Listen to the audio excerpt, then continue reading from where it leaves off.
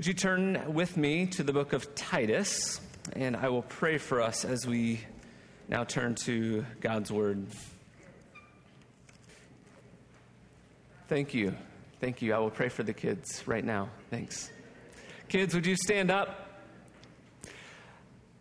Lord, we thank you for these children that you've given to us. We pray as they go to their class right now that you would teach them about who they are and about who you are, and about how you have come to rescue them. And Lord, I pray that they would come to know that today. In Jesus' name, amen.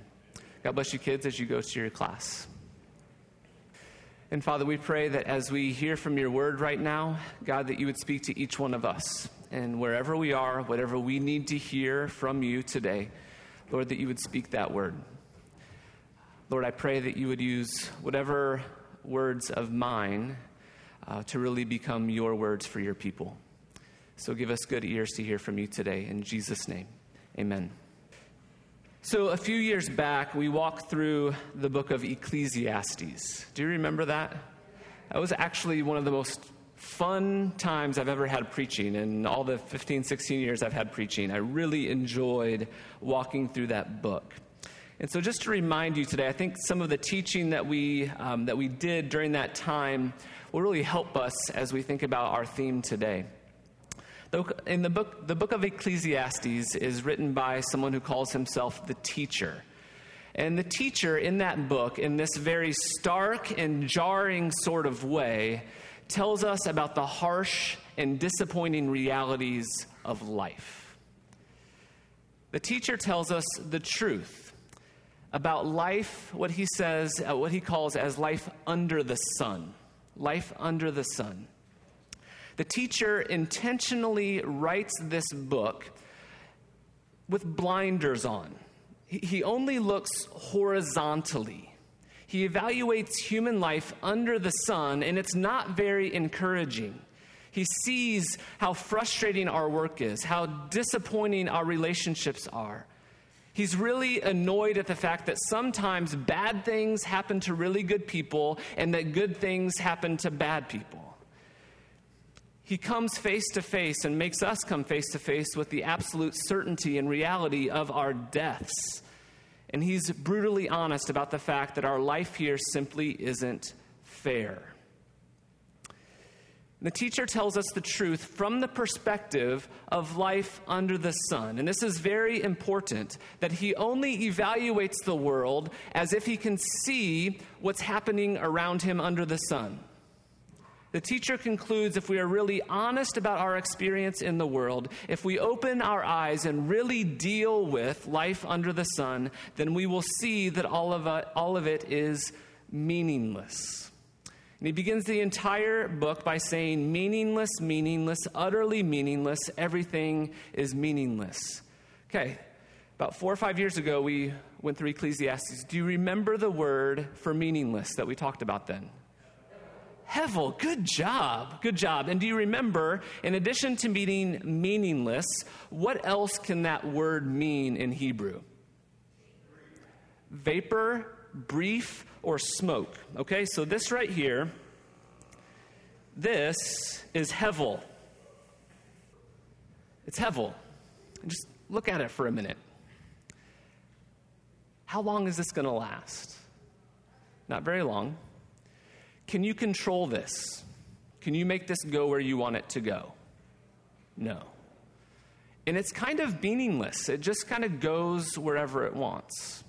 That right there is a picture of Hevel. And this is how the teacher describes our life under the sun, as Hevel. This is what life here is like. It's a powerful image. We can't control it. We can't make it do what we want it to do. It's quickly passing. It's a vapor. It's here one moment and then it's gone the next. We can't manage it. We can't make it do what we want. And so the teacher, as he limits his observations about life here under the sun, he limits those observations to only things that he can see and touch, things that he can dissect and measure under the sun. And because of that, the teacher, I think intentionally, doesn't see the whole picture. Everything the teacher tells us is true, but there is more to the story because there is a reality beyond the sun that breaks into our world.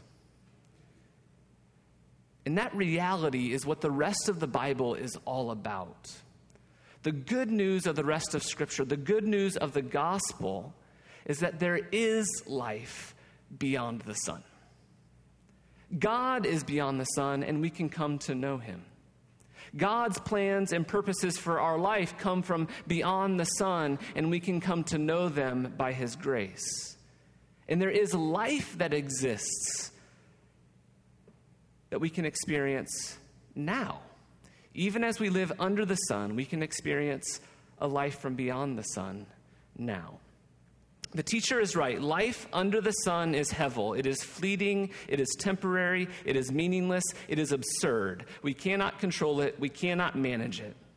But the rest of the Bible tells us that eternal life is available to us from the Creator who made the sun.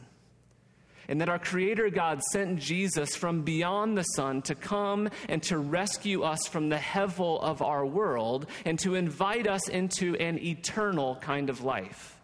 A life that is permanent, that will last forever, that is full of meaning and purpose for everyone who will receive it. That's the good news of the gospel. That life here under the sun is hevel, it's meaningless, but that God has come from beyond the sun to rescue us from it. Amen? So let's look at Titus chapter 1, 1 through 4. Titus chapter 1, 1 through 4. Paul, a servant of God and an apostle of Jesus Christ, for the faith of God's elect and the knowledge of the truth that leads to godliness, a faith and knowledge resting on the hope of eternal life, which God, who does not lie, promised before the beginning of time.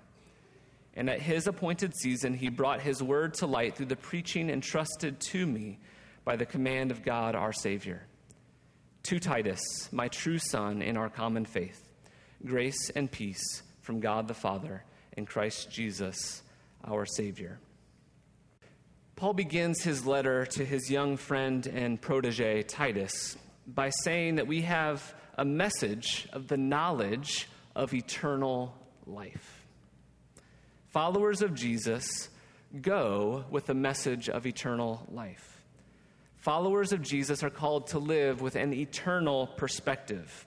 And so Titus has been called to be a leader of the church here on the island of Crete. And as I mentioned last week, the people of Crete were ruthless people. They were known as liars and tricksters, so much so that it became a common insult throughout the Roman Empire to be called a Cretan. The Cretans didn't know about this thing called eternal life. They only knew about life under the sun. Life was about getting what you want, when you want it, in any way that you want it. And so if you had to lie and to cheat and to steal to get those things, then that's what you did on the island of Crete. And so Paul is writing to Titus, and he's saying to them, as followers of Jesus, that followers of Jesus on this island must live with a different perspective, an eternal perspective. Life under the sun is not all that there is. There is more to this life than we can see with our eyes. There is a life that exists after death, and there is more that exists now that we can receive, even if we can't perceive it and touch it with our hands, or see it with our eyes and touch it with our hands.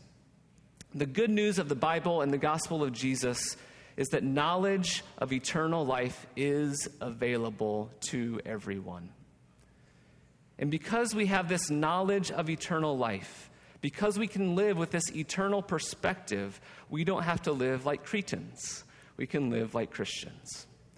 We can live like little Christs. Live like Jesus. So Paul says to Titus that he has this message. It's a message of eternal life. And he tells Titus that he is there on the island of Crete to teach others about eternal life and what it looks like to live our lives with this eternal perspective. So today we're going to talk about eternal life and some of what the Bible teaches us about what eternal life is all about. When the Bible talks about eternal life, there are a couple different nuances to this idea. In some places, when the Bible talks about eternal life, it's about something that we are waiting for. It's about something that we hope for, something that's coming in the future. It's a life that we will experience later and that will go on forever and ever. It's a life that will never end. And in other places, the Bible talks about eternal life as a present reality, as something that we have already received and that enables us to live a certain kind of life, a certain quality of life, because we have received eternal life. And so to put it plainly, in the Bible, eternal life both refers to a quantity of life, a life that goes on forever and ever, and also a certain quality of life, a way of life. A quantity of life and a quality of life. And as followers of Jesus, we are invited to live our lives now with eternal life as our perspective, knowing that we are going to live forever and ever, and to know also that there's a certain quality of life that's available to us that's called eternal life. And we're going to talk about both of those two things today. So first of all, let's talk about this idea of a quantity of life with the knowledge that you and I are going to live forever. I introduced you a minute ago to my friend Andy. Andy is here, and his kids are a bit older than mine. They're both teenagers. And so he's been enjoying specifically my son Abe, who's 5, and his son Joel is 15. And so he keeps reminding me all weekend, enjoy this time.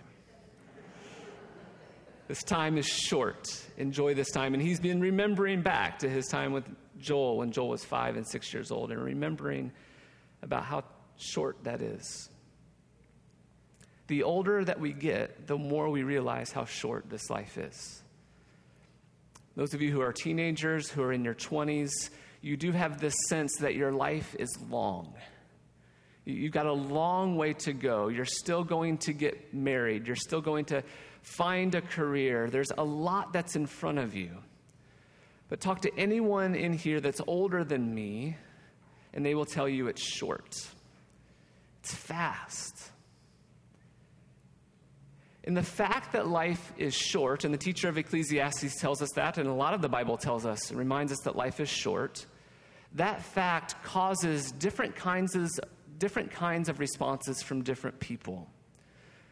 From some people in the world who don't have an eternal perspective, it means to soak it all up and get as much pleasure and enjoyment out of it as you can. What does the teacher say? Eat, drink, and be merry, because tomorrow you die. And so there's some people who live that way, who don't have an eternal perspective, and they come to the realization at some point in their life that life is short, and so they begin to live for pleasure and for enjoyment because it's short. Why suffer? Why do the hard things when some pleasure is in front of me? For other people, though, the shortness of life causes them to despair, to realize and to have that feeling of the teacher at the very beginning of Ecclesiastes that it's all so meaningless. The shortness of life helps them to see, I'm not going to accomplish anything, I'm not going to be able to do the things that I want, and it causes them to despair, and so life becomes meaningless. And certainly most of us at some point in our life live somewhere on that continuum, in between those two things. Well, friends, I just want to say here at the beginning that as followers of Jesus, we need to remember that we're going to live forever. To reckon with the reality that our life will not end. To realize that our life here under the sun is short, but that we have been given eternal life. Life that goes on forever and ever. Friends, if you are a follower of Jesus, you are going to live forever. So just let that sink in for a moment. You are going to live forever. I think that so many of our problems in life, so much of our sinning in this life, is because we forget that we're going to live forever. And we're afraid that because life is so short, that we're going to miss out on something. And so we grab some pleasure, grab something that doesn't belong to us. We grasp what isn't ours. We seek out forbidden pleasures. We steal from others. We hoard. We desire things that don't belong to us. We're jealous of what other people have. We're fearful of losing our stuff or losing our life. And so we spend money and time and energy protecting our life and our stuff because we're afraid to lose it. I think much of our sin is because we're afraid that this life is short and we're going to miss out on something, and so we grab it. Jim Elliot has that famous phrase, that young missionary who was martyred for his faith in South America, that famous quote, "He is no fool who gives up what he cannot keep in order to gain what he cannot lose." And so many of our sinful actions have to do with the opposite, of gaining things that we can't keep rather than seeking the things that we can never lose. Friends, as believers in Jesus, we're going to live forever. There is no pleasure that we can have now that we will not experience with an even greater and more perfect intensity in the presence of God. Eternal life means that you're going to live forever. You don't have to be afraid of losing your life because you can't lose it. It's safe with Jesus. You don't have to be afraid of losing out on some pleasure because eternal pleasure is waiting for you forever. You don't have to be jealous of other people's stuff because there are treasures, eternal treasures in heaven waiting for you that you will enjoy forever. So how would your life be different if you lived moment by moment conscious of the fact that you're going to live forever? How would that perspective change the suffering and the trial that you're going through right now? How would that, as Paul calls it, this light and momentary trial be transformed in the light of the fact that you're going to live forever? How would that perspective change the way that you use your money? How would that perspective change what gets your attention and your time and your energy right now? How would it change your perspective on all of these trials that you're facing in your life? We are called to live our lives with this perspective, that our life here under the sun is very short. And so we may be tempted to eat, drink, and be merry, for tomorrow we die. Because if we think that that's all available to us, that's what we're going to grab. But it is not. Our lives, our suffering, the things that we desire and pursue, all of those things take on a different perspective when we reckon with the fact that we're going to live forever. And so Paul begins this letter to Titus by reminding him that we have knowledge of the hope of eternal life. Titus, the people of Crete do not know about eternal life, about a life that does not end. And you are there on that island to tell them about this good news that is available to them. Brothers and sisters, your neighbors in Fort Wayne, your neighbors throughout the U.S. do not know about eternal life, about a life that does not end. And you are here in this time and in this place to tell them this good news, that eternal life is available to them. So eternal life also is about a particular quality of life. A particular quality of life that we are invited to enter into right now. Not something that we're simply waiting for and hoping for, but also something that is available to us right now. The gospel writer John, as he wrote his gospel and as he wrote his letters in particular, spoke a lot about the reality and the availability of eternal life. And so he reminds us that that John said these kinds of words, or that Jesus said these kinds of words. What did Jesus say eternal life is? Whoever hears my word and believes him who sent me has eternal life. Not will have eternal life, but has eternal life. And will not be judged, but has already crossed over from death into life. Whoever hears my word and believes him who sent me has eternal life. You have already crossed over from death into life. Later in John 17, he says this, I pray that you would have eternal life, and this is eternal life, to live forever and ever and ever. No, that's not what he says, not here anyways. He says this, to have eternal life is this, to know the only true God, and Jesus Christ, the one he sent. In one of John's letters, he says this, 1 John, God gave us eternal life, and this life is in his Son. Whoever has the Son has life, and whoever does not have the Son of God does not have life. Eternal life is not only about having an infinite amount of time at our disposal. Eternal life is being in relationship with an infinite and good and loving God. Eternal life is knowing God and being in relationship with him. This is what Jesus said eternal life is, to know God.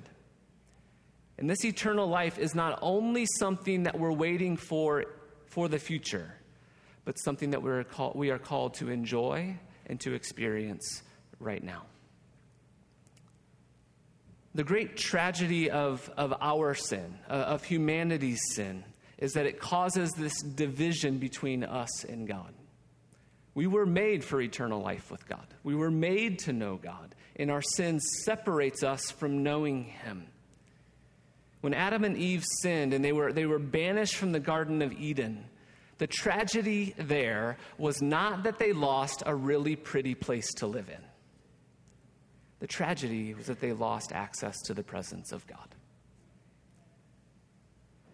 And so right now, through faith in Jesus, you are invited to experience and enjoy eternal life right now, to know God, to come to know and experience him through the presence of his Spirit that he gives to us.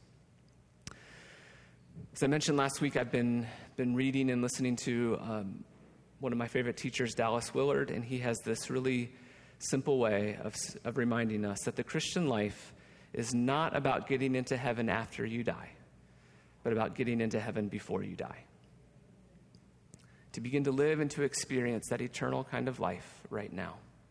So let's hear how Paul describes the kind of life, the kind of quality of life that comes before eternal life, the kind of life that leads to death, and then how he also describes the eternal quality of life that we're invited into. Titus chapter 3, verses 3 through 7. Actually, I'm going to first read just verse 3. Titus chapter 3, verse 3. This is as a description of the life that we live before we receive the eternal life that's available to us. He says, at one time, we too were foolish, disobedient, deceived, and enslaved by all kinds of passions and pleasures. We lived in malice and envy, and this is awful, being hated and hating one another. This is a description of a life that leads to death. This is a dead kind of life. Foolish, deceived, enslaved, relationships that are characterized by malice and jealousy and envy, relationships that are characterized by hatred for one another. This describes peoples whose bodies may be alive, but they're not experiencing life. They may be breathing, their bodies may be functioning, but they aren't experiencing the kind of life that God intended for us to live.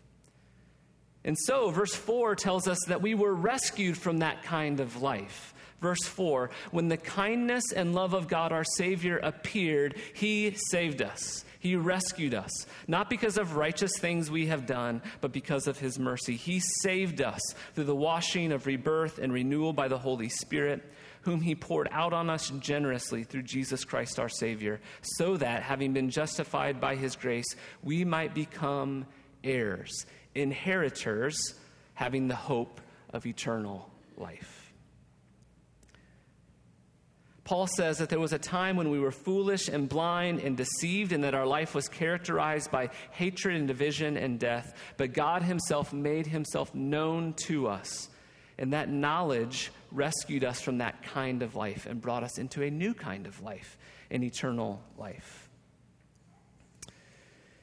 And so much of the book of Titus is written to describe what an eternal kind of life looks like. I'm just going to read a few verses starting in chapter 2, verse 11. I'm going to read down through chapter 3, verse 2.